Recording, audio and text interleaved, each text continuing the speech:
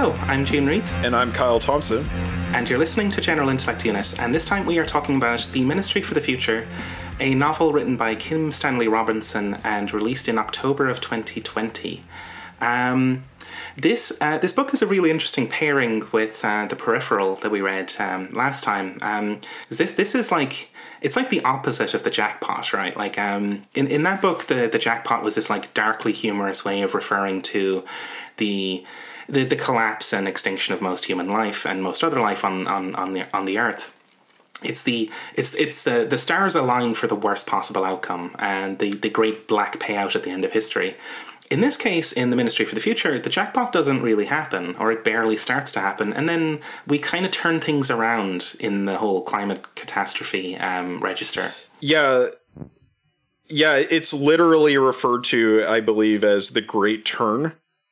There is a section of the book where they are doing like a faux history retrospective on like the 2030s.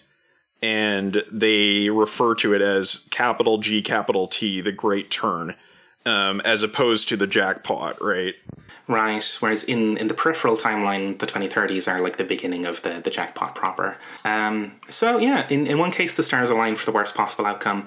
In this book, the stars align for a very rosy outcome that has sort of like Jacobin written all over it, you know? Yeah, it's really interesting because... The Peripheral is written by William Gibson, who is like, a massive lib. And then this is written by Kim Stanley Robinson, who is a socialist, right? And like, this book was directly written as a response to it's attributed to Frederick Jameson, the statement, it's easier to imagine the end of the world than to imagine the end of capitalism. And so, KSR basically comes in here and he's like, okay, Fred, like, my doctoral supervisor, I am going to take up that challenge and I'm going to imagine the end of capitalism. Right. And that accompanied obviously by not the end of the world. And so he's taking up this imaginative and intellectual challenge that you could say that Gibson just sort of,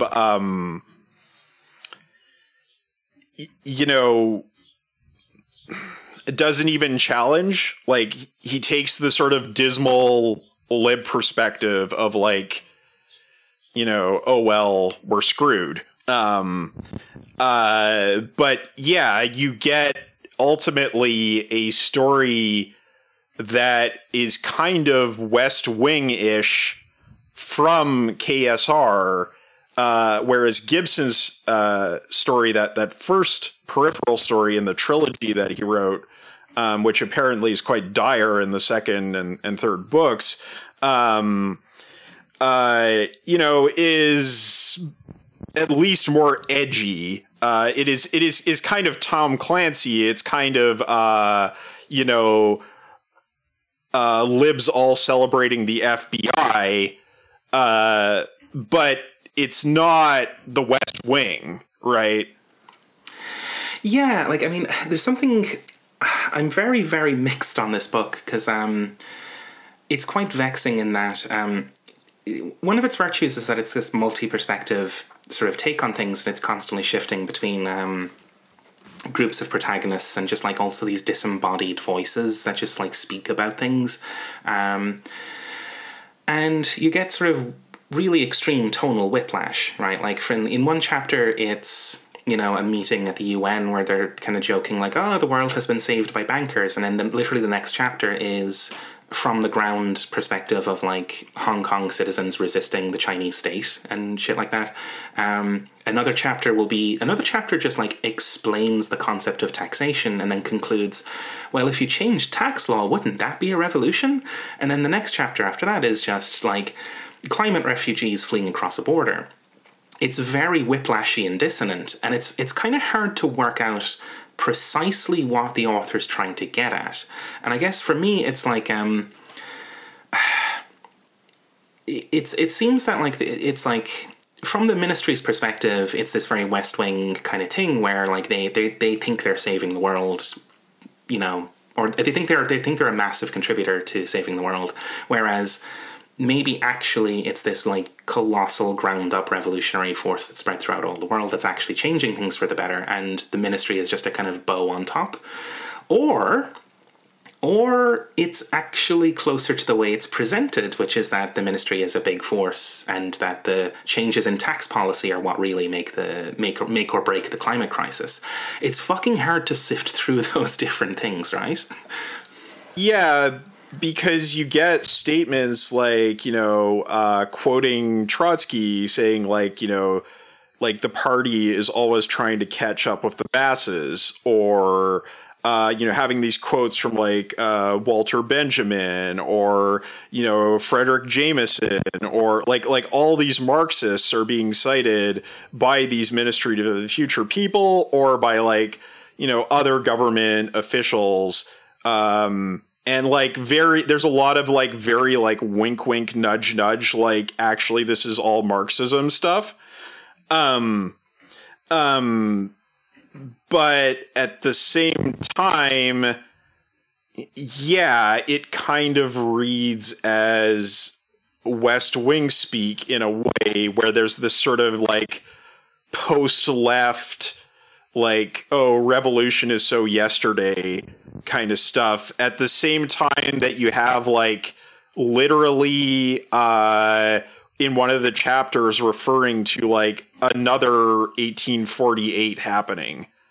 Right, like in the mid 21st century, we have another 1848, and like, how could you possibly get more Marxist than like, you know, talking about the revolution to which the Communist Manifesto was addressed? Yeah, right. Like it's like, I don't know if it's even maybe the same chapter that mentions 1848, but it kind of goes through this.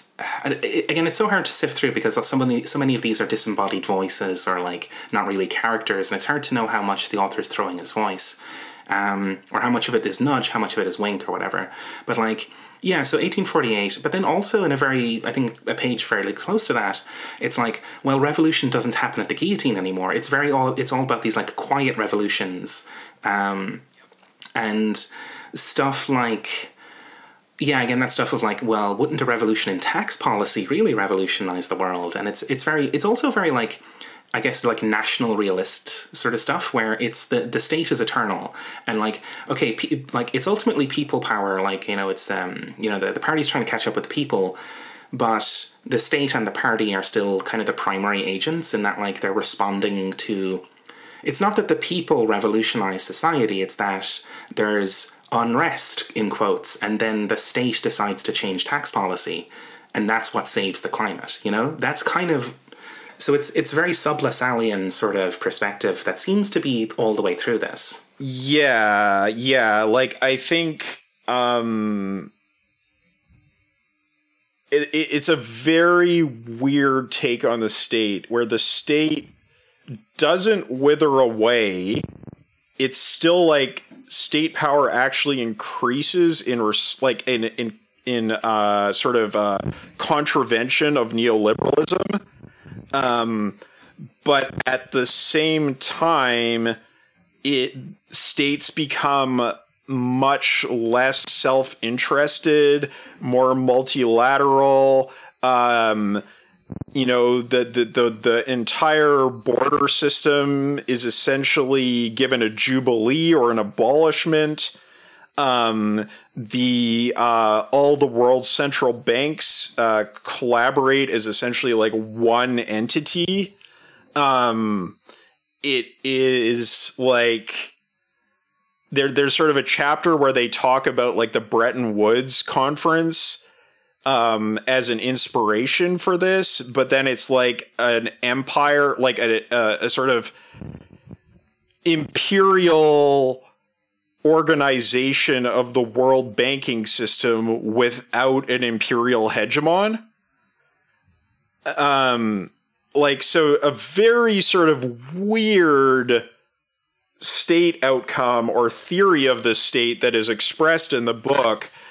And then all of that is like, accompanied by, you're saying how it's like, no guillotines, et cetera, excuse me, et cetera, et cetera. But like at the same time, you also have like widespread economic warfare of like shooting down planes, like cargo planes and passenger planes, and destroying the world shipping infrastructure in order to prevent carbon emissions from happening. And it's not like the book does not wholeheartedly embrace that violent approach, but it also does not reject it either, right? Yeah, I mean, even the sort of very direct sort of form of like the assassination of like fossil fuel executives, because it turns out there's only about 300 or 400 of those motherfuckers, and you kind of can kill all of them. Yeah, it presents, I forget exactly where it is at the book, but I remember this from the audiobook. It sort of says that like, the global ruling elite is not like a durable backstop for the existing system of petrocapitalism because they're so small numerically. It's easy enough to just kill them off. Yeah, it's like that oligarchies are brittle is what they're saying. Or oligarchies are brittle because they're so numerically few, right? Like, even though there are so many guns pointed at the masses, like is discussed in one of the chapters, like, yeah, you can just take these fuckers out, right? And that's in contrast to the like emerging, robust, like multidimensional, complex system that emerges into world governance. That's just so much more robust and like cybernetically valid compared to the petrostates. Yeah, and then we have the Ministry for the Future has like a Black Ops wing that is thoroughly infiltrated by this Kali group of sort of like direct action politics that comes out of the inciting event of the whole story, which is this World War I scale casualties disaster that happens in India of a heat wave just killing off untold millions of people, right? It's like 20 million dead or something along those lines. Or let's talk about that opening chapter for a bit, because like that was an extremely strong opening chapter. I think it's almost like, oh my god, it's so real and harrowing. Like I first encountered this book as an audiobook and I listened through that chapter and it's just horrific. And it's so believable. It's so imaginable. Like you can picture yourself there, especially when I went through the heat dome the following summer after I read this book or listened to this book. Oh, no, sorry. I had it the other way around. I went through the heat dome and then I listened to this book. And it was like that sense of having been in this heat dome and nowhere within like 300 kilometers could I escape the heat, no matter where I went, right?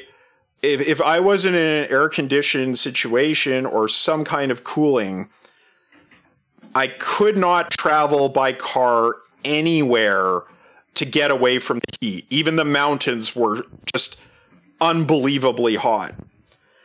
And then going and listening to this first chapter, it was like I could picture myself in that situation of just, there's no way out. Everyone is going to die. Everyone is going to die, and there's no way to escape it. Yeah, I think I had it the other way around, where like it was that this year we had heat waves. I mean, like they weren't as severe as the heat dome you're describing, but like that experience of being where we were, my family was like lying on the grass out the back at like 10:30 at night, where like the sky is still perfectly blue and like it's still hot as fucking hell out there, and I'm just lying there thinking, this reminds me a bit fucking too much of in a smaller scale, but it reminds me a bit too much of that chapter. But it's an absolutely incredible fucking opening, right? Like I think it's on par with like The Clash's London Calling, in that it conclusively blows its load in the first fucking couple of minutes, and then the rest of the book cannot catch up with what it's just done, you know? Yeah, well, it's like, as a short story, it's so powerful, right? Like, it reminds me a lot of like reading Camus' The Plague or something like that, right? Like, it's so powerful. And then that is the emotional core that has to carry the rest of the book. Mm-hmm. And there's a lot of book to carry, unfortunately. Like, that is where the motivation is coming from, and that's why you have this character, Frank, who is the sole survivor of this, you know, of this entire city that dies off. And he's like, you know, often described as sort of like somebody who is between life and death, or who is like an alien, or is somebody who is like undead, you know, mm-hmm. just he's hollowed. He's hollowed. Yeah, exactly. Like he tries to take like all these different approaches to treating PTSD, but nothing works. And the only thing he can do is try to do activism to deal with his crushing survivor's guilt and just the PTSD and the physical like imprint or trace that this horrific event has left upon him, right? And so that carries forward this event into the rest of the narrative. But then you are sort of left with Frank's limited ability as an individual to really affect the world very much. Especially somebody who is so thoroughly traumatized, right? So like, even though there is that continuity from this inciting event through to the rest of the story, it's not exactly continuous, or it's not a continuity on a scale that matches the world events that are happening, or the action of the plot that is going on, right? Yeah, absolutely right. And for the listeners who maybe haven't read the book, like this opening chapter is like this character Frank May is he's like an aid worker or something, running a clinic somewhere in India. And it follows him for a couple of days dealing with this heat wave that just gets worse and worse and worse. And you know, keeps going from bad to worse. Like, people are dropping like flies all around them. Then towards the end, they sort of like it's this really harrowing thing of like, you know, people deciding, do we get into the lake or not? Because like, the lake is cooler than the air, but it is definitely fucking hotter than you can survive. Like, you will cook in the lake, but you'll cook faster in the air. So Frank is sitting in the lake with his face barely above the water, blacks out for a couple of hours, wakes up and realizes all the children are dead. Blacks out for another couple of hours, wakes up and realizes everyone is dead. And then the last thing he sees is the trees across the way spontaneously combusting in the heat. And then he passes out. Later he'll be recovered somehow from this fucking situation, basically cooked alive, but actually still alive compared to fucking everyone else in the region. The sole survivor of that entire episode. So like and then there's then this rapid sort of whiplash shift to the perspective of the UN, you know, who are like doing this big meeting and like commiserating over like, oh yeah, I mean, sure, you know, 20 million just died in India, but like, you know, what are you going to do? This kind of shit. Yeah, it's like the old Stalin quote about, you know, like 20 people dying is a tragedy, 20 million dying is a statistic, or, you know, whatever the actual quote is. But, you know, that's the essence of the problem, right? The representative from India is saying, well, we're gonna go ahead and start doing geoengineering. We're gonna start spraying shit into the skies to cool things down. There's nothing you can do to stop us. Go fuck yourselves. And that pivots us into... It's like you were saying, right? Like, Frank has so limited agency in this, but then we pivot into this agency that has a lot of agency. A department of the UN that's like colloquially known as the Ministry for the Future, because it's something that's been set up in response to in response to the abject failure of the Paris Climate Accords so far. And their sort of weird charge is that they're there to represent the future, represent future generations, and argue on behalf of like actually solving this shit. For the sake of the future. Yeah, and unlike most UN agencies, they actually have a budget. Mm-hmm. They have teeth, which is that's the most implausible aspect of any of this, is that the UN has teeth. Well, I mean, they don't exactly have teeth, but they do have some money, right? Like at the start of this, they don't really have any enforcement power, but they're not chronically underfunded, right? They have some money and they have some limited political capital, which is kind of where it begins with the leader of this group, Mary Murphy, and her entourage, basically trying to figure out how can you start to move the needle on this. They're entertaining a couple of different sort of things, right? Like one of the obvious ones that I think, like, these are actually really interesting sort of little proposals, because one of the sort of like cheap wins they go after initially is we're going to go to Antarctica and get some drill holes down to the bottom of the glaciers to suck up the water to like stop them from sliding. Because like currently they're sitting on a bed of meltwater, and of course the more they move, the more friction there is, the more water melts. Decreases friction, allows it to move further. That can like bad feedback loop. But if you just pump the water out of there, you can just slow those motherfuckers down, and the glaciers will sit back down onto the rock. Yeah, you're basically removing the lubricant that is allowing the glaciers to slide off into the ocean.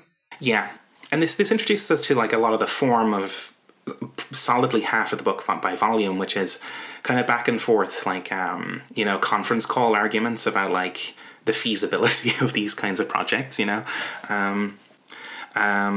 So that's one thing they kind of go after. And then the other big sort of project is like a carbon coin. Like they're going to do a Bitcoin scam that actually does this stuff.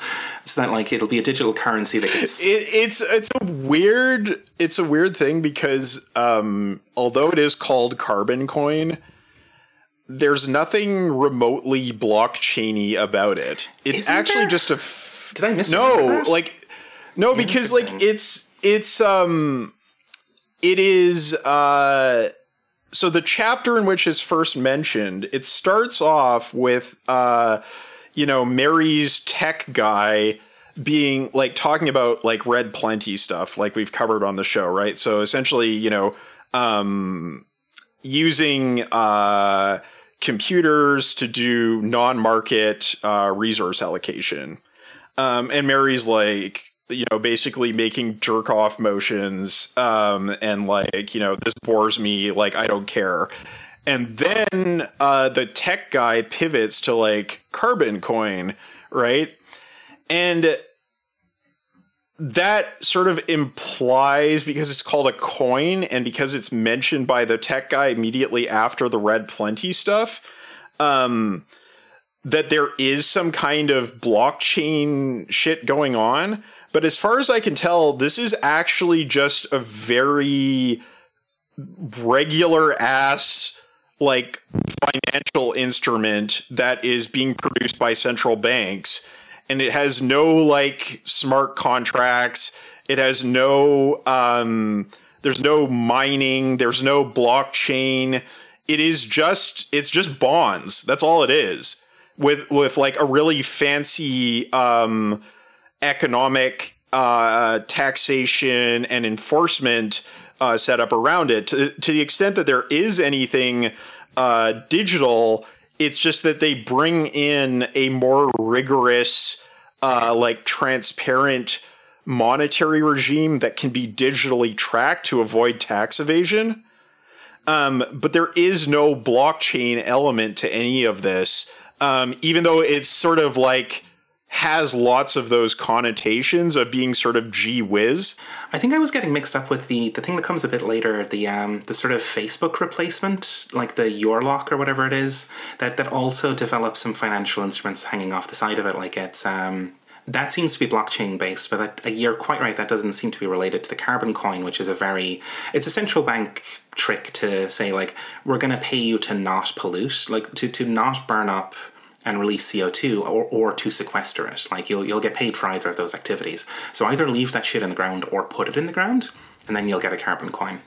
Yeah, it's essentially like carbon credits, but there is a guaranteed floor for the value of the carbon coin that is set up by the central banks of the world, so that it can never crash as long as all the central banks in the world don't crash, which means that it is a guaranteed payoff as long as you fulfill the requirements for purchasing it, which is to either forego burning carbon somehow or to sequester carbon somehow. So like there is the verification and enforcement side of it that is tied to a guaranteed payoff in the future. That's what it is. And so Mary's job initially, well, a lot of it is just chasing down the central bank people to try and pitch this idea. And like that develops slowly over the course of the book. And like there's moments of economic chaos that, like, you know, where it's a bit easier to convince the central bank people to go all in on a stabilizing sort of regime like this. Yeah, because you have things like so we have here in the minutes from one of the meetings of the Ministry for the Future in chapter 15. There's a statement: insurance companies in a panic at last year's reports. Payout at about 100 billion USD a year now, going higher fast, as in a hockey stick graph. Insurance companies insured by reinsurance, these now holding short end of stick, or the tall end of the stick, can't charge premiums high enough to cover payouts, nor could anyone afford to pay that much. Lack of predictability means reinsurance companies simply refusing to cover environmental catastrophes. The way they don't insure war or political unrest, etc. So end of insurance, basically. Everyone hanging out there uninsured. Governments therefore payer of last resort, but most governments already deep in debt to finance, meaning also reinsurance companies. Nothing left to give without endangering belief in money. Entire system therefore on brink of collapse. So essentially, because there is no future in financial terms, there is no possibility of futures trading, and there is no possibility of reliable money because nothing can be backstopped by anything. And so when you end up in a situation like that, there is a little bit more acceptance by the central banks to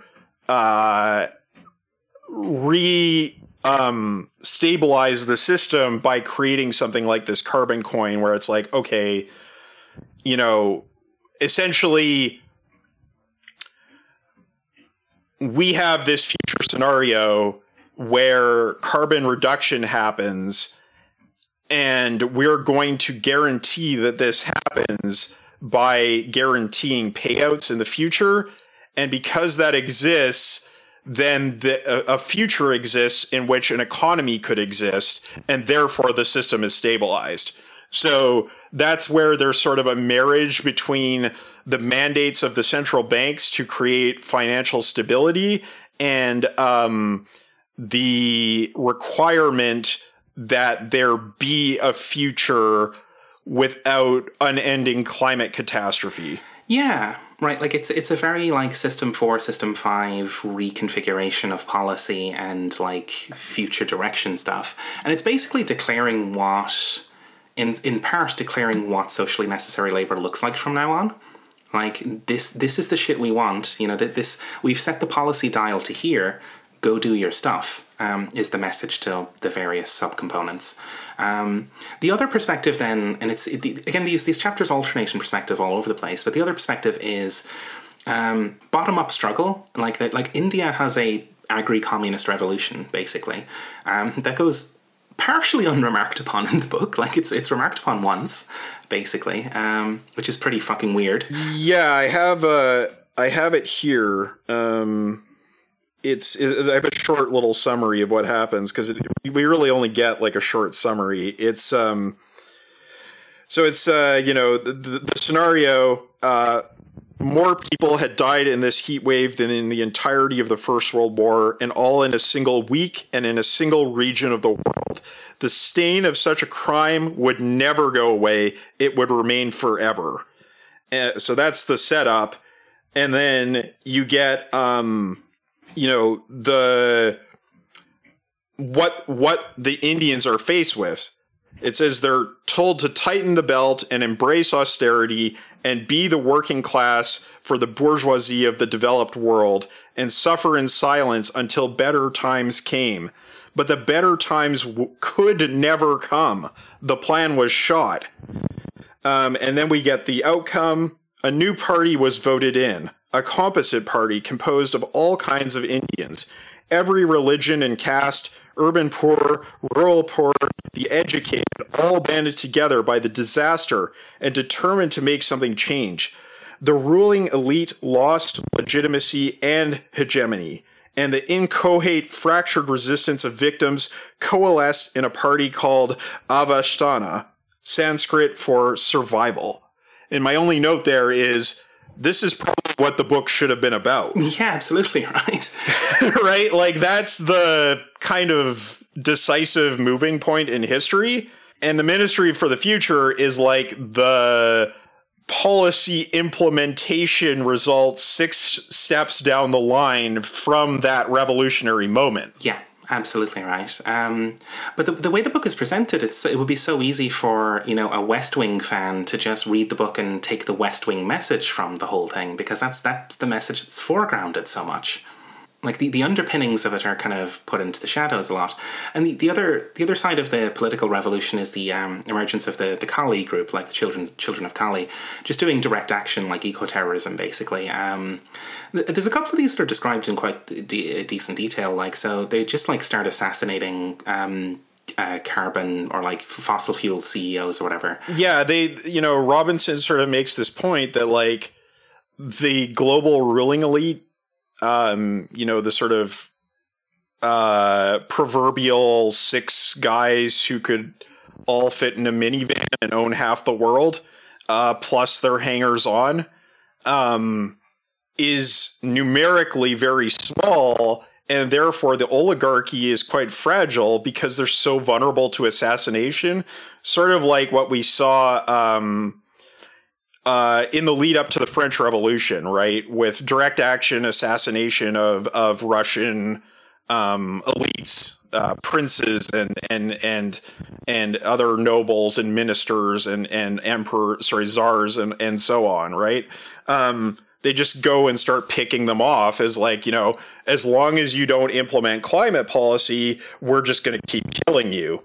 And then they, of course, do that with the freight infrastructure around the world too, right? Like they torpedo container ships until they will electrify their fleet, and same with airplanes. Right. There's a day where like a shitload of airplanes just come out of the sky and like attacked by drones from random. Yeah, I think it's called like Crash Day or something like that. Yeah, and so it's like it's this very clear message, and basically like it's sort of like It sort of takes down the commercial airline industry, and just like eliminates a huge amount of like the carbon dioxide and like greenhouse gases that are going into the air, because people just stop flying, because like, flying only makes sense if it's basically safe. I mean, airplanes go down sometimes, but when the odds of it going down just escalate that much, and it's like, okay, the drones that took them down are untraceable, it's a distributed network anyway, so like they're able to insist on this and keep insisting. you just don't book those tickets anymore, you know? Yeah, it's similar to the, this is ancient history now, but in the aftermath of 9/11, when people were just scared to fly, right? Because they didn't know, like, I was never that scared. Like, I flew quite shortly after 9/11 to Hawaii, and it was like, hey, cheap flights, sweet. But, also, nobody's going to blow up Hawaii, you know? Yeah, exactly. Like, who's gonna blow up a flight to Hawaii, right? This was just shortly after the famous shoe bomber incident. That made us take off our shoes at the security checkpoint for the next 30 years. Oh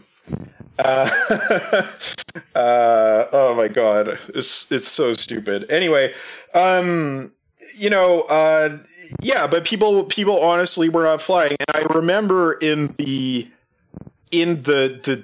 first or second day after 9/11, there was this irrational paranoia in my mind, like, what if someone flew a plane into my podunk town in the middle of British Columbia, the hinterland? Like, what would they target? What would they do, right?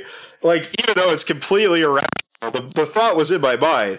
But if there was a rational expectation that, you had like a 1 in 20 chance or higher of your plane being shot down if you went on a commercial passenger flight, the whole airline industry would shut down immediately, right?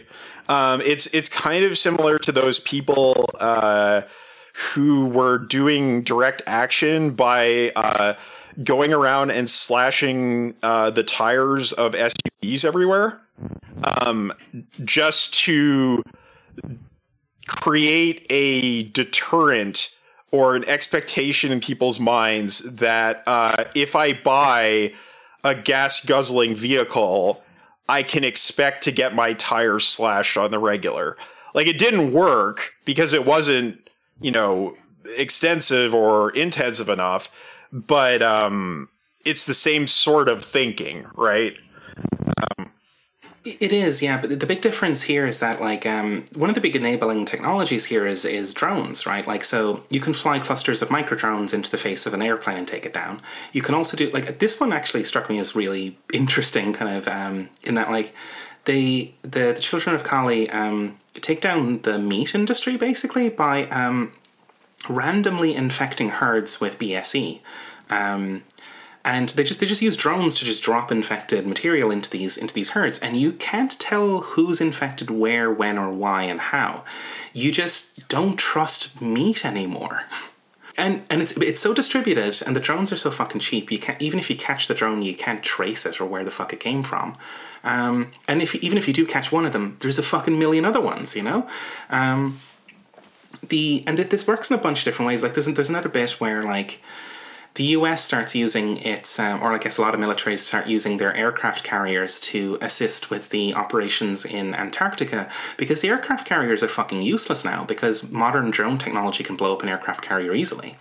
And it's something the military can't quite admit to, but is quietly acknowledged. And it's just this redeployment. Like, it seems like the general theme there is the reconfiguration and redeployment by just shifting incentives and shifting the balance of things.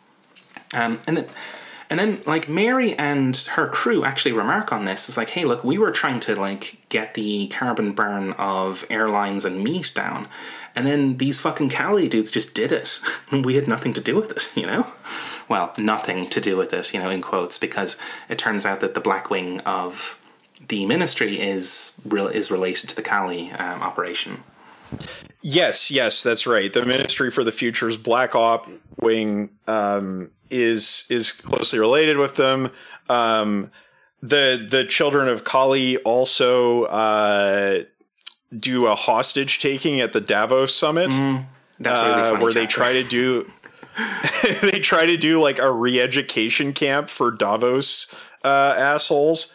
And it's written from the perspective of a Davos asshole who's all like very sort of like, I'm so over this, like very blasé about the whole thing. but it sort of describes them like, trying to like inculcate like an Earth-centric consciousness among the hostages and like show the extent of the problems, blah blah blah. It doesn't work at all, but it's very reminiscent of like the sorts of hostage takings you saw in the 70s by guerrilla groups. Like I remember this one story was like I don't remember who it was, but there was like a famous F1 driver, I think, who was taken hostage by leftist guerrillas while he was just out driving, like on a race. Awesome. Incredible. And they like tried to like do like a re-education for him, and like he was like, like, listen, man, like I'm not political. I'm just a race car driver, etc., etc. And I don't think it really worked, but it's a very sort of similar story. Very right. That we get here. Yeah. So there's all that bottom up force, really. That's like, and then the general sort of like, there's a lot of general talk of like unrest, like there's a lot of unrest and stuff. But then the unrest seems to get piped back through the state system and turned into, the demands are met, that kind of stuff. It's a very, I don't know, it's a very state-centric sort of way of processing that kind of unrest. Well, it's because like you have like a people's government in India, and then that government can sort of like take this, carbon coin, like let's create a discount rate that is protective of 7 generations into the future, and then like sort of like spread that through the echelons of the global technocracy. And then, and then it gets implemented as policy, right? It's like, all the heavy lifting is sort of done by this revolutionary government in India that we don't really see any of.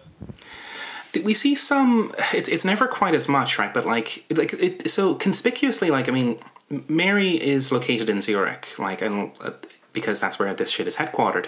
But like over these couple of decades, life in Zurich doesn't change at all, really. Aside from a couple of like, there's no indication that status quo really changes.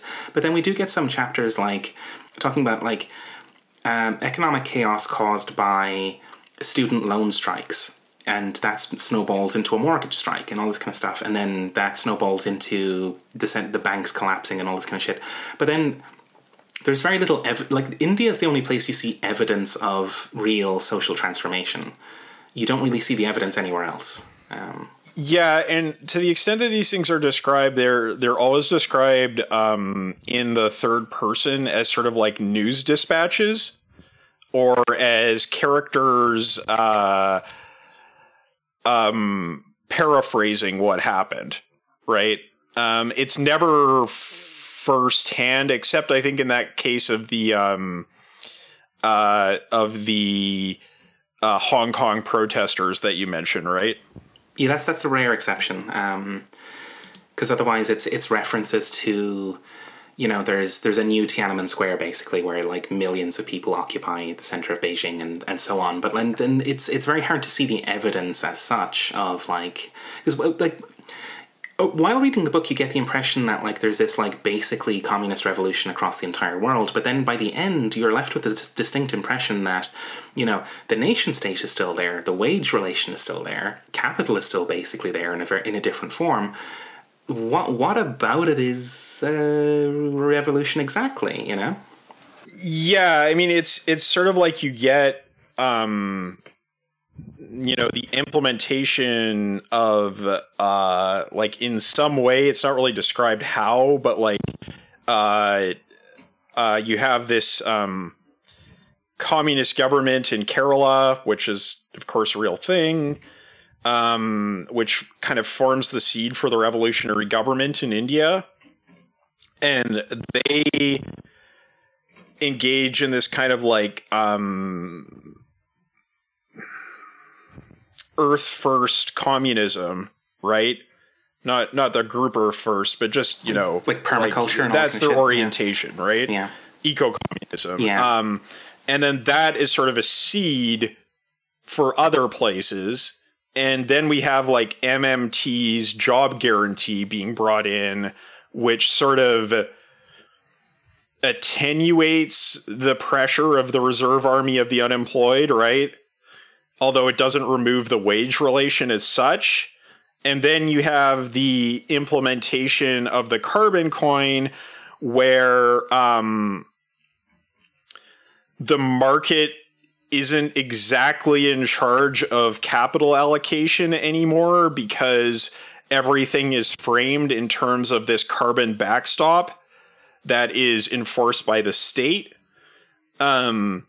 So like the market doesn't allocate to whatever is most profitable, or rather it does, but the profit incentives are distorted by the state system and the central banking system, right? Did you notice that throughout the book, like there's often you get these disembodied heads kind of talking about like things like markets, and then like they'll just say like, oh, but the market isn't a market anyway, or whatever. It's just very dismissive of like the critique of markets, you know.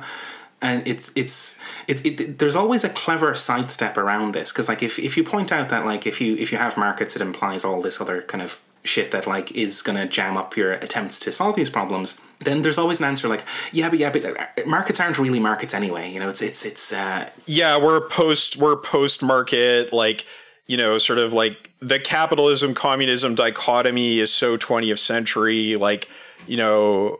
Like maybe you could call this communism, but like, does it even matter if we call it that or not? Like, there's a lot of that sort of stuff going on.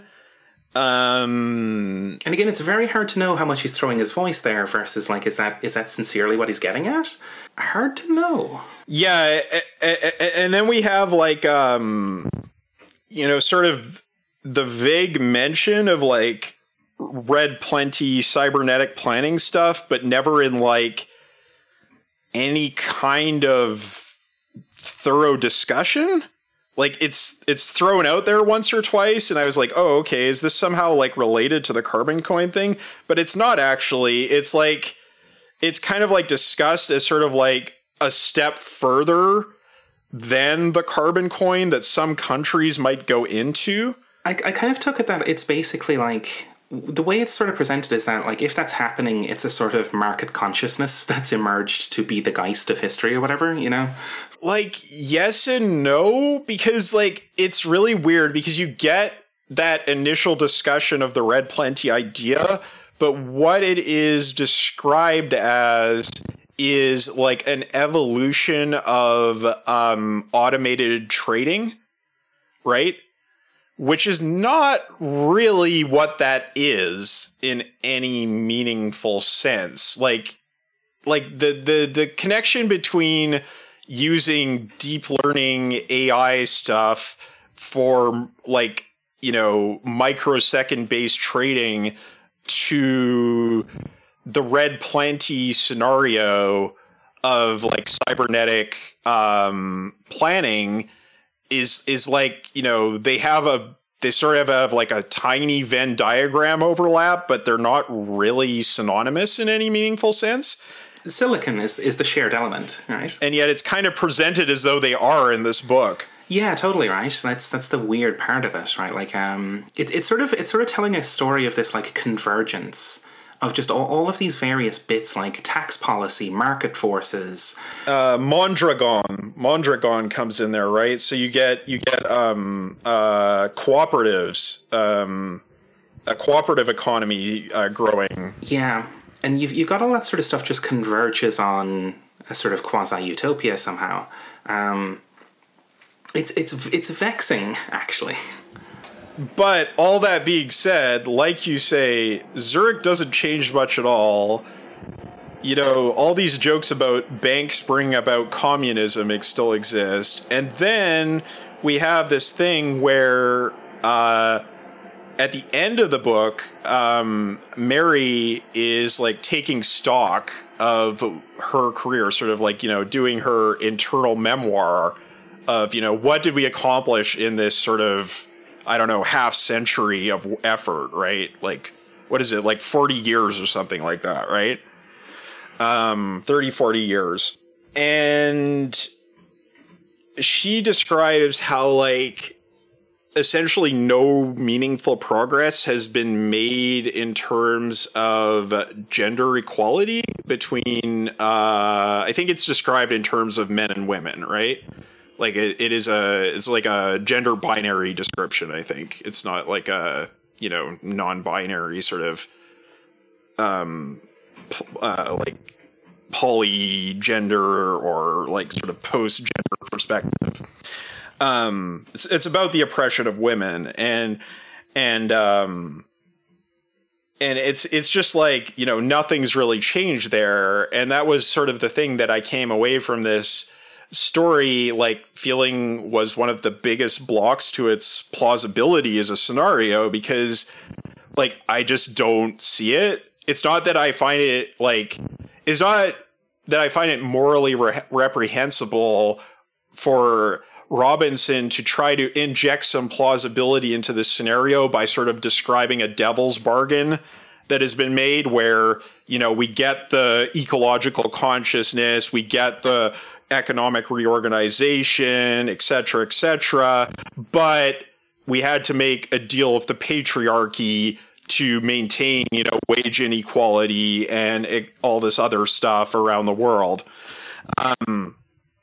You know, suppressing women's power around the world, when in fact, like, you look at sort of the quotidian lived reality of petrocapitalism, and it's so deeply entrenched with like misogyny and this kind of like toxic masculinity that like I don't see how you ever get to any of those things without addressing the patriarchy and the system of gender oppression. Because like, you know, it's similar to like how toxic masculinity was such an obstacle to doing anything with COVID, right? Like any kind of coordinated action to protect life seems to immediately run into like the mask death cult, or the mask petro death cult. And like to say, oh, this just is a thing that we'll have to deal with after the revolution, seems like completely implausible to me. Yeah, that's where the implausibility is. It is the notion that, you know, these broads would be asked to just wait at the back of the line for their turn. That's very plausible. But the notion that it would succeed as a strategy is fucking utterly implausible. Yeah, I mean, I don't know. It's a weird fucking element of the back of the book there. It's definitely one of those things where it reminds me kind of like how in, say, like, you know, Game of Thrones, you can say like, oh, this is like dark fantasy or this is realistic because there are a lot of female characters who get raped in the story, right? Like that's sort of like, I'm going to add quote unquote realism by this, like to this story by enshrining violence against women or misogyny. It's kind of cheap, honestly. It is, yeah. Funny how that's always the fallback, you know. It's just funny how that works. It's funny how that's always the fallback, you know. It's like just funny how that works out, you know. Interesting how that works out. Yeah, and like, you know, it's also a case where, sorry, I just don't see it happening. You know, I can see this idea of the devil's bargain being necessary for the revolution because, like, it reminds me of like when I play like, you know, Sims, like Democracy 3 or 4 or like what's that really good one? Suzerain, right? Like where you'll make a deal with the law and order agenda to advance communism, because the people who want law and order will bandwagon with you, even though they're not actually a part of your core voting bloc, right? Like that kind of thing I can understand, but to place that sort of deal with the devil element around misogyny, it just seems like it seems like a complete misread of what the situation is on a day-to-day basis of why we have this death cult mentality and why it is so hard to move. It seems like a colossal blind spot on the author's part, right? That like, because also like it's not narratively necessary in the slightest, especially in a narrative where he's trying to paint the rosiest possible picture of avoiding the jackpot. Because like it would be the easiest thing for him to just say at the end, oh, also we sorted out the patriarchy. Well, you get, for example, here Bill McKibben writing in the New York Review of Books. The book is not utopian, it's anti-dystopian, realist to its core, right? Like, these are the kinds of reviews you get because you put those kinds of qualifiers of, like, quote-unquote, like, critical utopia into your utopian scenario. And then you get people like Barack Obama endorsing the book, right? Because he did that, and it was, like, sold with his endorsement on the front cover, like one of Barack Obama's top books of 2020, right? Yeah, right. And it's just really weird to see all these chapters where, you know, it's just this fucking like victory lap parade of like all the shit that went well, you know, like we're doing permaculture, we're doing fucking indigenous led knowledge practices, we're doing all these kind of things, but you know, not stepping on the necks of women is absent from that list of successes. Fucking weird, right? Really fucking weird, and not narratively necessary in the slightest. I don't know, very fucking strange. And it would be the easiest thing to just slide it in there at the end as like, oh, also by the way, we sorted this out. Well, and it's a thing where like you have you know, it's sort of inserted in there to say like the tasks of the revolution are infinite. Right? Like there, you know, there's always new demands. There's always new things that need to be addressed. So it doesn't seem like, well, we did the thing. Now history's over, blah, blah, blah. Right? Like there's that level of plausibility that he's trying to inject into the scenario. But yeah, fundamentally fails on the idea of the Ministry ever getting this far with that agenda.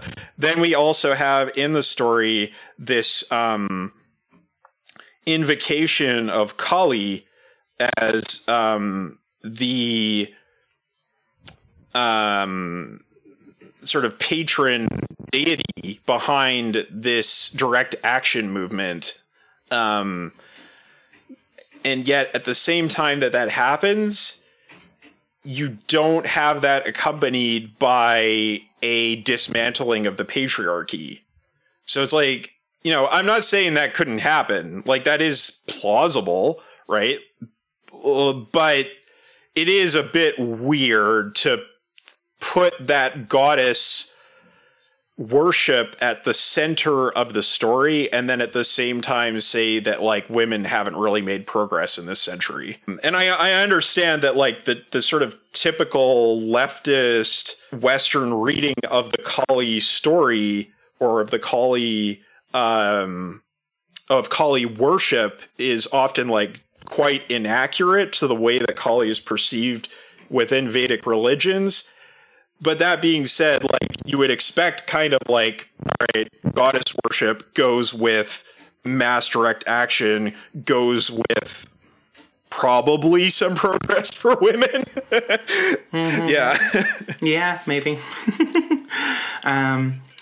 It's just very funny in that like it's kind of fractal in an unself-aware kind of way, because like, you know, the problem is that like women are still oppressed, right? They're still made to wait at the back of the queue or whatever. But that's precisely what the author's doing. Right? Like, he's just fucking like replicating the exact problem that's being put there. And I also I kind of noticed there's been recent discourse about like how you know, the left in quotes or whatever, like as a general thing, or like specific leftist organizations are often still really fucking bad at like gender stuff. Oh, sure. In a way that makes you feel like you just really haven't made any fucking progress in half a century.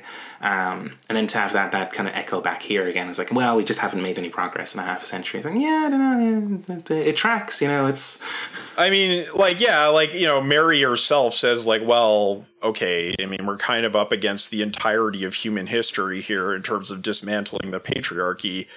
And yet, you know, I feel like more so than many periods in history, that project is at least something that would be discussed in terms of revolutionary change, if not actualized, right? Yeah, right. Well, especially when there's so much evidence of, like, you know, revolutionary movements in history that have, you know, prioritized the liberation of women. I mean, even just like the position of women in the USSR was substantially fucking better.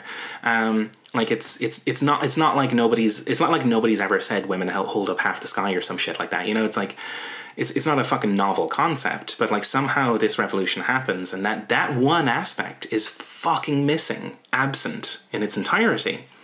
It's really suspicious and weird. You know?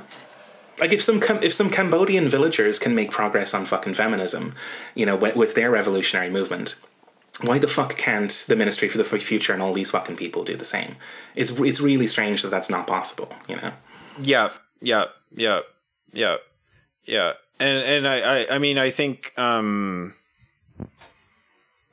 it's also a very shallow description of it, because you don't have things like, oh, and then the TERFs like screwed us or something like that, you know, like there's no dynamics to it. It's just, oh yeah, that didn't happen. No, yeah, it's just that's not even like that's so far from being possibly on screen. It's yeah, I don't know. It's bizarre.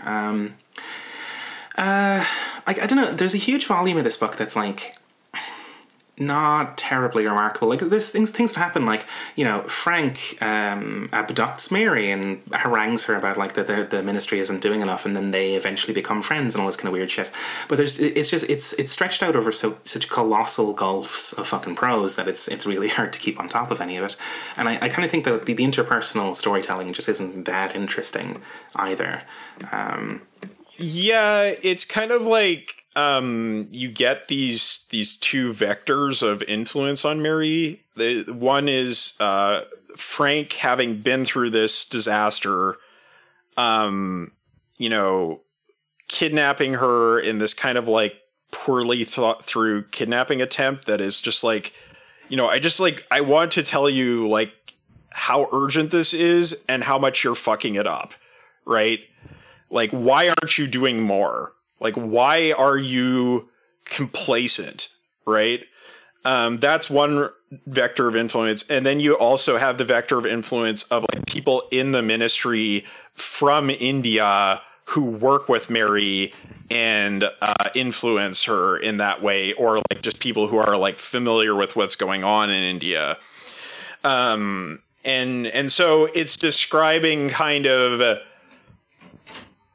the dissemination of ideas. There is this sort of plot about, you know, people trying to assassinate Mary, her avoiding that with the help of the Swiss police.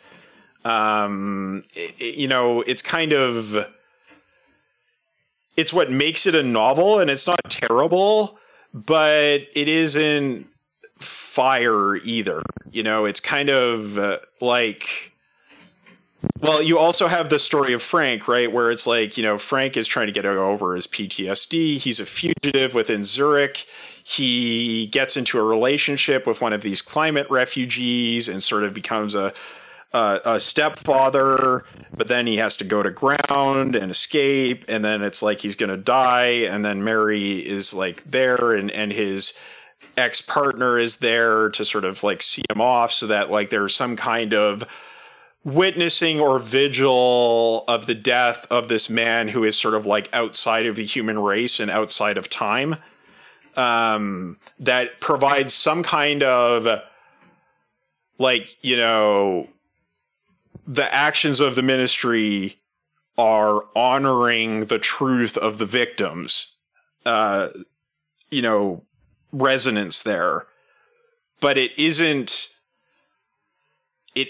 like the best novel prose you'll ever read compared to that first section, which is just like absolutely harrowing. It strikes you to your core. It is like, so powerful. And then the rest of that is like, providing a sort of personal dimension to this broader scenario in a very kind of like common way to what happens in utopian novels, right? Yeah, right, totally. And like I find a lot of the narrative stuff is just kind of it's just too long as well. Like this, it's just like page after page of like Mary walked around Zurich. Zurich's really pretty, this kind of shit.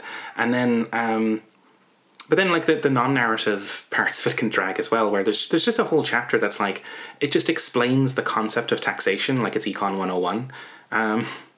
And I don't know, it feels like the author is doing pedagogical kind of work, like trying to educate the reader. But I mean, look, appreciate it as well, but it just means that there's a lot of it in the end. That does bring us to like one of the other big parts of this, the climate refugees. Like, because there's some chapters that take a first-person perspective of people either fleeing collapsing regimes or stuck in camps in, near Zurich or whatever. They've been there for 6 years, this kind of shit. That's a huge kind of part of this, that like it's again this split sort of thing where it's like simultaneously very central to the plot and also like doesn't seem to affect that much either. Like life in Zurich just goes on as it always does. Yeah, I mean, the thing is that so it's an important topic because I remember back in around like 2005 when it like really hit me like what the reality of climate change meant for just sort of genocide and mass death and like the injustice of everything that was coming. It's really that core of like massive group of people, according to the accident of their place of their birth, are being subjected to a genocidal system. And KSR trying to present some kind of scenario where these people get a kind of justice, right? That they go through the refugee process, and it is hard and it is alienating and is isolating and it's not the best. But in the end, they do get the border system breaks down and they do have the freedom to live somewhere where they can exist in a healthy and free manner. And sort of just underscoring the fact that like, borders, as we see them today, are instruments of genocide, and justice means an abolishment of that system. And I think it's probably a point that KSR sort of came into with an emotional connection to and tried to like, present any kind of scenario that isn't the one that is easiest to anticipate, which is just that a large fraction of humanity is massacred through climate change and the border measures that are taken to protect the global north from the equatorial regions of the world. The difficulty is that these people in the refugee camps in Switzerland don't really have a lot of agency. So there is a sort of a story of their social integration into Swiss society, but there is not really a story of how we get to the abolishment of borders, how we get to that justice. It's just something that is like dispensed from on high to them as they go through this integration process. Yeah, like that. I think that's part of what makes it feel implausible. So, like, I mean, I think the result that he's going for is laudable, right? Like, I mean, okay, it's good that these people survive and don't get fucking massacred. That's wonderful. It's good that the border system is abolished. 2 thumbs up for all of that. What's weird is that, like, you know, they get reintegrated after 26 years of internment. Which is where he's trying to hit that, like, this is realistic side of things, right? Yeah, right. But, like, by what fucking logic would that kind of carceral system that imprisons people for decades and allows generations to be born and die in concentration camps, by what logic would that system finally decide, you know what, fuck it, let's fold this whole thing, you know?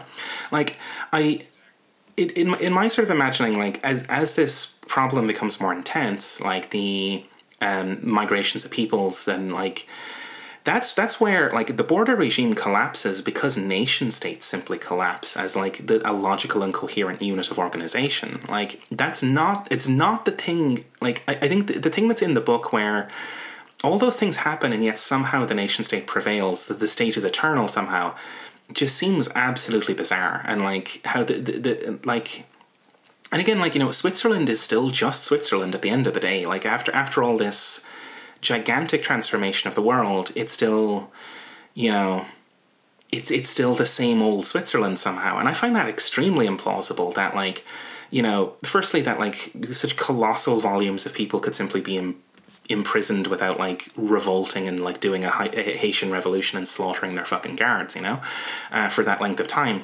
And that couldn't possibly have any fucking effect on society at all, you know? Bizarre stuff. Because, like, we're told on one hand that... Yeah, the only like point that is addressed there, you know, is that these people, the refugees, have guns pointed at them, so obviously they're not going to act. They're not an agent. In one of those, like, Socratic dialogue sections between the idealist and the cynic, right? That the cynic is just like, well, they've got guns pointed at them. What can you expect them to do? They're not going to change history. The only thing that can change history is the rule of law and legislation. That's the ultimate message, right? Is that, like, it all comes... It's a Schmittian kind of fucking perspective. Rule of law, legislation, tax policy. Those are the 3 fucking pillars on which everything stands. It's fucking strange. Deeply strange.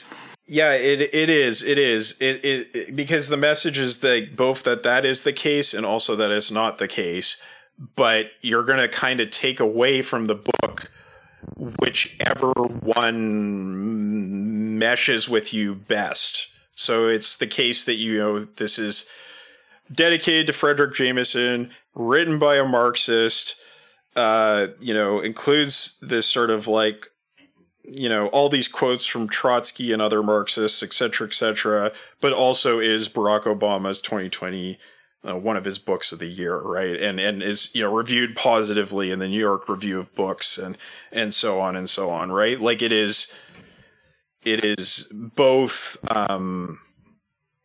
it is embraced across the political spectrum because people see different things in it, and whether that is a virtue of the book or not, I feel like it's... I would say it is less on the side of being a virtue of the book. Like, I think it is a problem with the book, even though we have run into this before, you know, with, like, something like The Player of Games, where, like, you know, Ian Banks couldn't be any more obvious about his message of, like, you know, just gleefully blowing the shit out of the capitalists and the misogynists. And then somehow, you know, Elon Musk thinks these books are brilliant, right? Like that strange audience reception dimension is something you can't entirely blame the author for, because you can be as blunt as you like, and people sometimes just aren't going to read it because they find some framing or aesthetic device in your book that meshes with their worldview.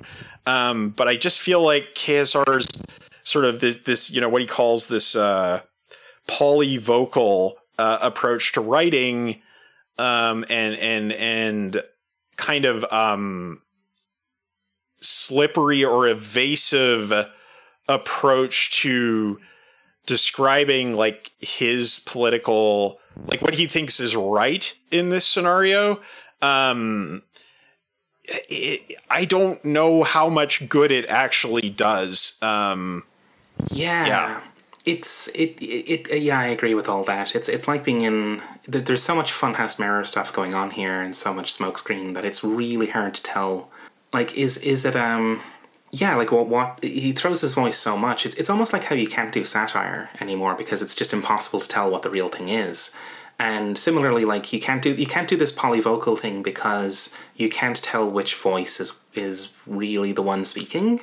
And if we're trying to be as generous as possible, I think it is quite an achievement to be able to make a kind of bestseller out of something that has some seriously radical elements in it, and seemingly slip it past the libs like a Metal Gear Solid thing where you're in the little fucking cardboard box and you just sneak around.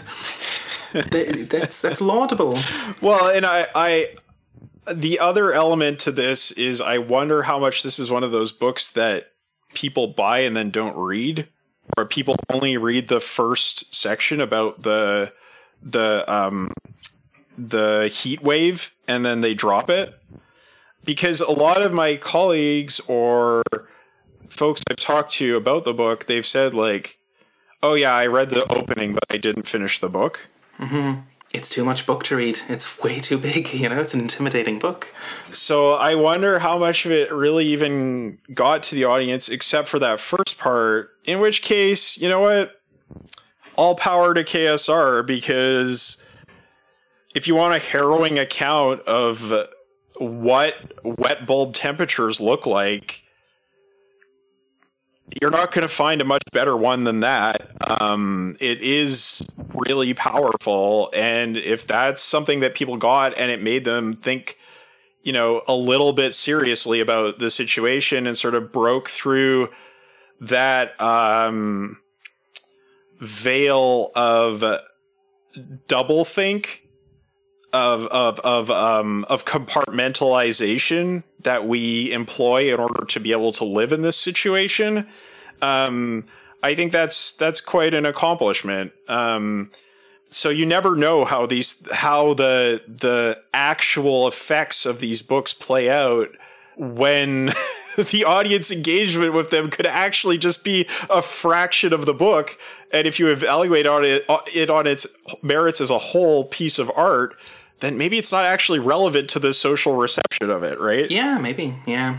I also kind of think that, like, because if what he's really getting at is that the ministry is just a kind of weird bow on top of a very weird cake that's making itself from below, that he might be hiding his light under a bushel a little bit, because the ministry stuff by volume is most of the book, and it's hiding the interesting stuff. Like you said, just tell me the story about that fucking revolution. You know what I mean? Just that's if that's the meat of what he's trying to get at, then I don't know, maybe put more of that on the front and less of the West Wing stuff, because then you can't really blame the West Wing fans for getting, quote, misled, end quote, by this, if quite a fucking chunk of it is the West Wing, right? Yeah, it's like in film, like the rhetoric of the cinematography, right? The way you shoot the film has its own message, right? The medium is the message. And by putting these technocrats as the perspective characters for most of the book, that has its own rhetoric that is sort of unavoidable. Yeah. I guess also to touch on a maybe point from earlier, like that, like if people are only reading the first chapter, like maybe write a book that just is the jackpot. Like, just tell me everything that fucking went wrong and all the horrible shit that happened. Have it scare the shit out of me, and have that animate me into action. That might be an even better book. Well, I mean, I appreciate the effort to respond to that Jameson quote, to try to imagine something other than the end of the world combined with the continuation of capitalism. And I appreciate the way in which KSR presents the horror of climate change and really does try to link that to a utopian scenario, right? Like there is an effort there that is serious in a way that a lot of future scenarios work about climate is not. I don't think the end results are without flaws, obviously, as we've spent a lot of time panning this book. We have. I don't think it is without merit to take this approach, and it is a very hard thing to do. And, you know, he gave it a shot, A for effort. It's just that, like what I'm trying to say is I don't think providing the dystopia of the jackpot in a sort of Cormac McCarthy kind of grimness is the only way forward with this stuff, and that utopia absolutely has a role because it is empowering to see utopian scenarios that are not simply pie in the sky or in massive denial, right? Like say the utopian scenarios that are presented by like greenwashing materials, right? Like, oh, we just find a technical fix and then it fixes everything, blah, blah, blah. Everything's all good. We're looking to the future. Capitalism cares about you, cares about the planet, blah, blah, blah. Like all of that stuff is really just fuck it. Like is terrible. It's depressing. It's disempowering. It's good to have an alternative to that. You know, it's just that he kind of gets halfway there, but it doesn't stick because it's the core actors in this scenario are not given the perspective, and there's maybe more there's more attention put to getting ideas on the page than there is producing a sort of coherent account of how this all gels together into a different society. Yeah, right. Like I think that's where I'm ultimately. I agree with everything that's been said there. I think my disappointment is like, and this, I kind of mean this as more praise than criticism, but I wish it was the book I wanted to be. You know what I mean? Like it starts out on the right track, and it's a disappointment that it doesn't end up where I want it to be. Like I want it to end up with a more coherent story of how this transformation happens. I want the transformation itself, or like I want the end result to be more revolutionary than it actually ends up seeming. Like again, we're kind of told it's the end of capitalism, and yet like all of the hallmarks of capitalism are still there at the end ultimately, and I want that to be otherwise. I wanted to stick the landing on those aspects. I want a version of this book in which gender liberation is actually seriously addressed. You know, it's like I like where it starts and where it starts to go. It's just that like in terms of plausibility and the kind of world that it creates, it's a little bit disappointing. But like that disappointment is inviting. Like rewrite it again. Just do it the way I want it. You know, and then it'll be perfect. You know. Yeah, and I mean, I think I want to go on to look at more books by different authors that are kind of like utopian scenarios, because we've seen Banks, right, which is, really disconnected from our present moment, but it's fucking awesome in its own way, right? And then we've seen what the sort of like grim post-dystopia we get out of Gibson, right? We've seen what that's like. We've seen what KSR brings to this. And then, I want to go on and read some other books on the show that present alternate scenarios. And, I guess one of my biggest disappointments with this book is that like it does bring up the Red Plenty stuff, but doesn't really seem to understand or engage with it in a very interesting way. So I guess, I don't know, maybe we need to write our own utopia Maybe about that. Because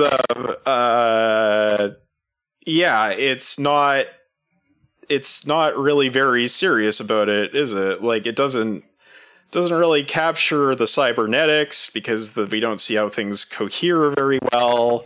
It doesn't really capture what's actually liberatory about a cybernetic planning system of that sort, or how it would change everyday life. It just kind of is like, oh yeah, and this is like another thing you could do to tinker with the apparatus of political economy. Mm-hmm. Yeah. But, I mean, where it ends up, like, towards the end of the book, carbon dioxide in the atmosphere starts coming down, and they're kind of able to semi-declare victory on the whole climate crisis thing, which is, for all the flaws in the book, like, getting to that end was quite gratifying. It's like, oh no, that's nice, turned a corner. Yeah, no, that's very true, is, like, just that notion of, like, it's not exactly that we have this situation under control, but like all the key indicators are going in the right direction. There is something deeply hopeful, but also like, that sort of feeling of like, do I dare to allow myself to imagine such a world? It is really utopian.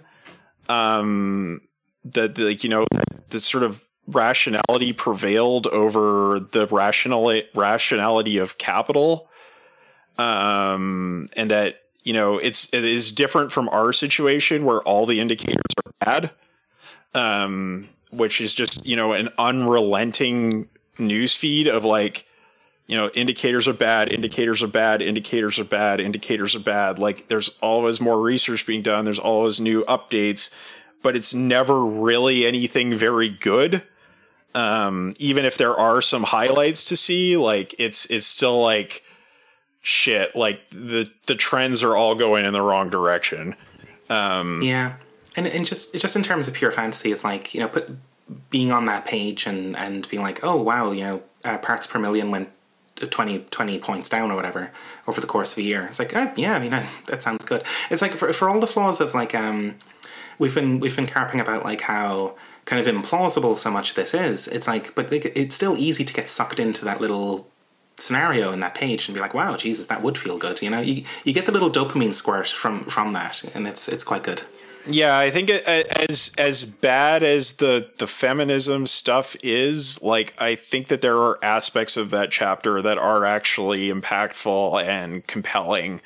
And it is very looking backward, right? Like, looking backward, Bellamy's looking backward is kind of mentioned in the same voice as this book. And there is a looking backward there. It's just we get the run up to the looking backward as well, right? Like it's Mary looking back on her career. Yeah. And it's kind of wistful. It's kind of complicated. It's got that big blind spot, but there is a kind of resonance to it that I do respect. Yeah, absolutely. Yeah, I mean, do we have anything else to say? I think we've probably covered everything we've got, but yeah, I mean, I think another thing I just say about this book is that it's kind of on both sides about direct action and propaganda of the deed, where, in KSR interviews to sort of said like, I don't like, eco-terrorism, I don't like violence of this kind, but it's very foreseeable that it would happen. And yet, in the story, it's also portrayed as, like, quite effective. That is a pretty radical choice to make, I think, in terms of making, or, like, portraying an account of the future, right? Like, when the hegemony of the sort of post-Gandhi, post-civil rights, peaceful political movement action is so strong. And you know, all of that stuff was so discredited after the 70s and 80s. 60s, 70s, and 80s, but really the 70s and 80s, I would say. It is interesting that he decided to take that choice. And I don't know. I feel like it was kind of freeing intellectually, even if I don't necessarily agree with the direction it goes, right? Like, is it really that easy to pull off assassinations and it have that kind of success? Like, obviously they're abetted by the Ministry for the Future, Black Ops, right? Is it like, you know, could you shut down the world economy, logistics through eco-terrorism, through propaganda of the deed, and have that be like you know, just a big stop what you're doing, stop right the fuck now, you need to change? Is that plausible?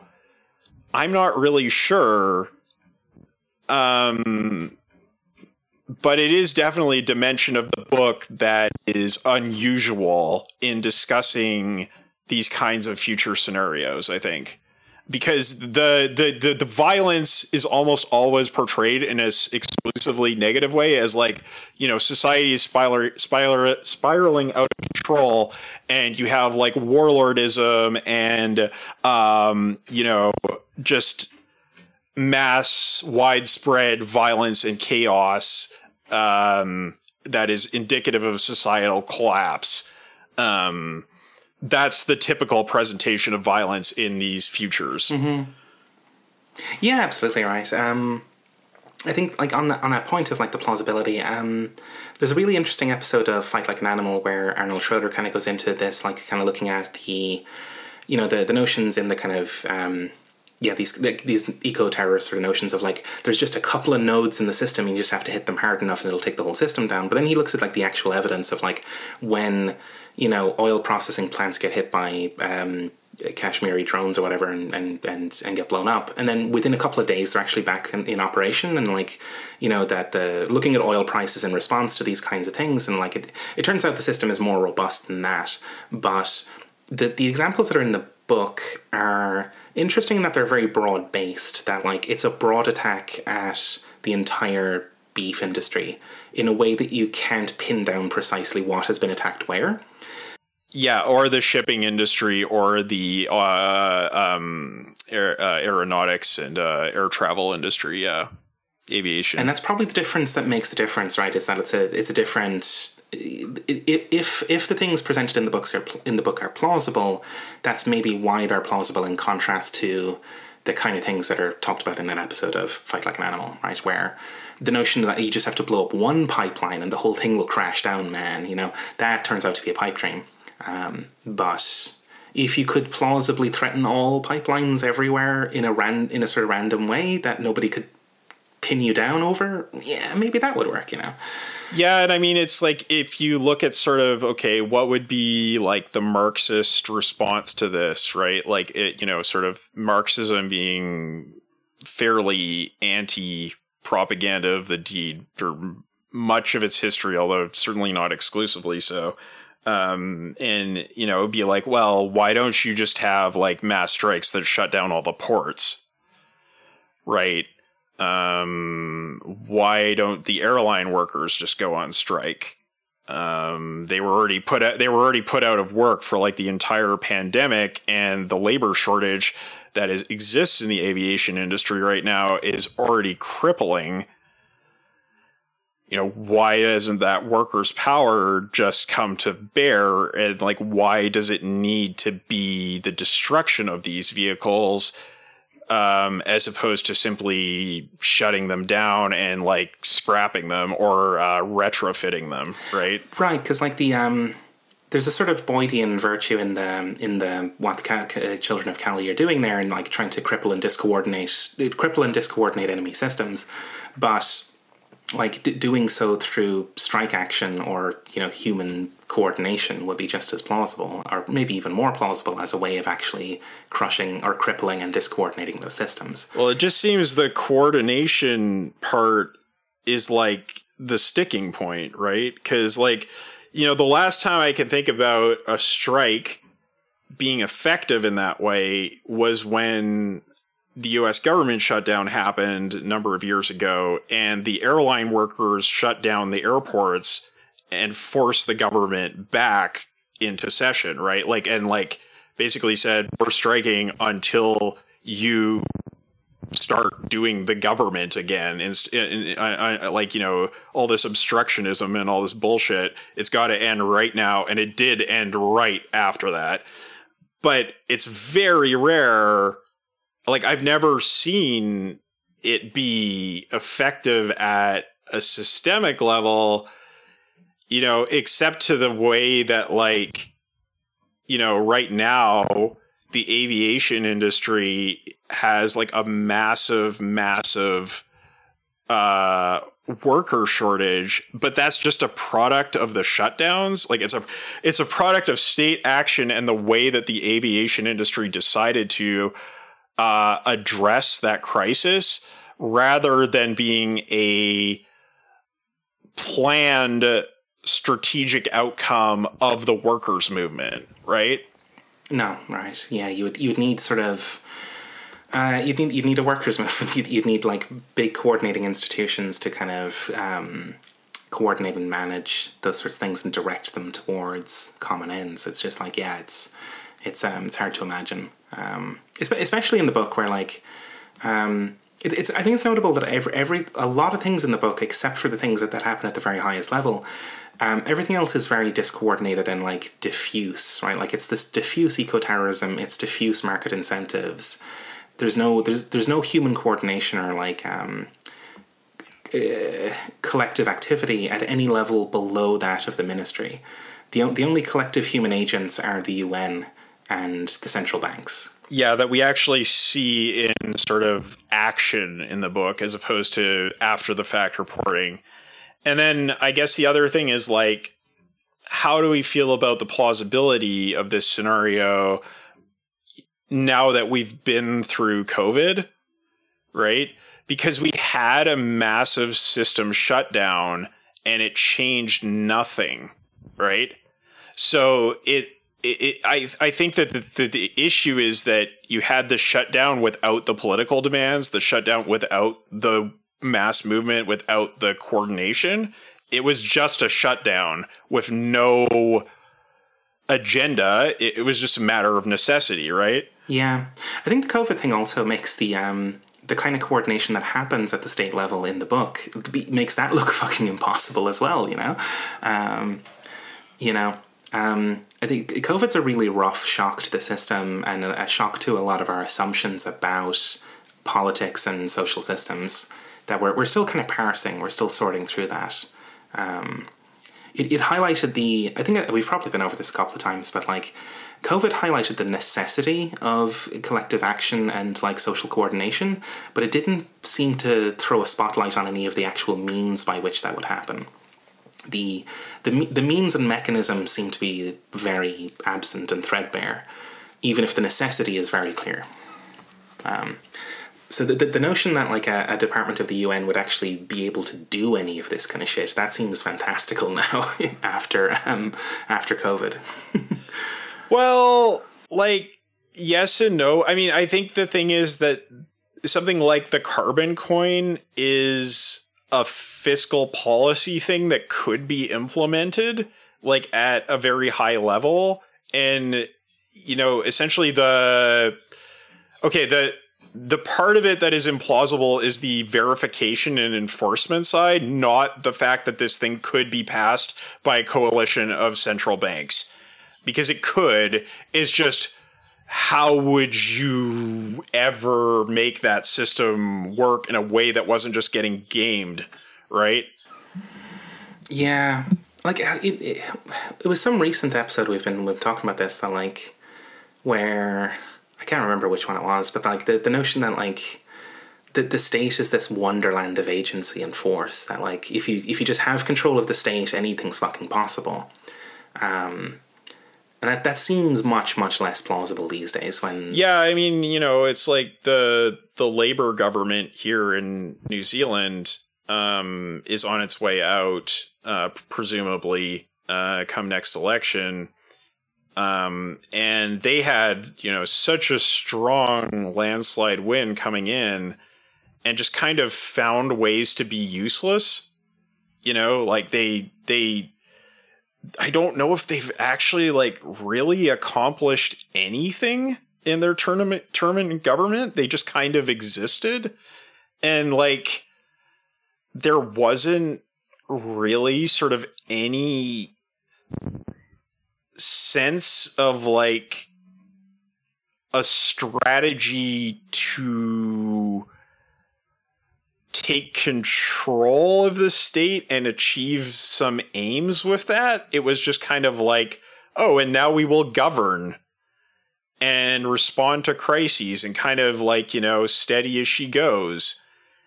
And the things that they tried to do in terms of social policy, they either defeated with their own policies or just failed at achieving. And it's like, you know, this was with a landslide victory. Right.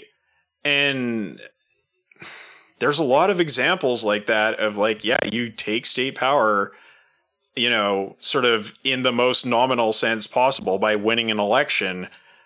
And then you kind of just don't achieve anything with it. And, like, you know, to be fair to them, I don't think they had a strong mandate for, like, any kind of revolutionary change. They were kind of elected as the stay the course party coming, you know, through the pandemic and stuff, you know, just, you know, steady as she goes, like, keep things under control, blah, blah, blah. But, like, as far as, like, leftists trying to affect some kind of social change, it was definitely not a success. And yeah, you see a lot of that.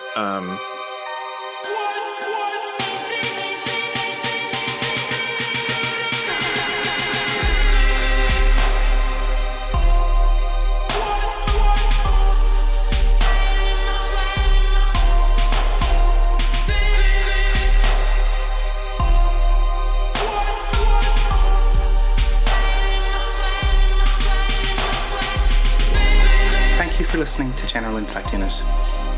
While you wait for the next episode, you can find us on Twitter at GIUnitPod, you can find us on Facebook, and you can find us on the internet at generalintellectunit.net. If you'd like to support the show and get access to our community Discord, you can go to patreon.com/generalintellectunit and give us a couple of bucks a month. Your support is very much appreciated. This show is part of the Emancipation Network, a Marxist podcast network and research collective. Go to emancipation.network and check out our sister shows such as From Alpha to Omega, Swampside Chats, Jumpsuit Utopia, and Mortal Science. They're excellent shows and excellent folks. As always, thank you for listening. We hope you've enjoyed this show, and we hope you'll join us again next time.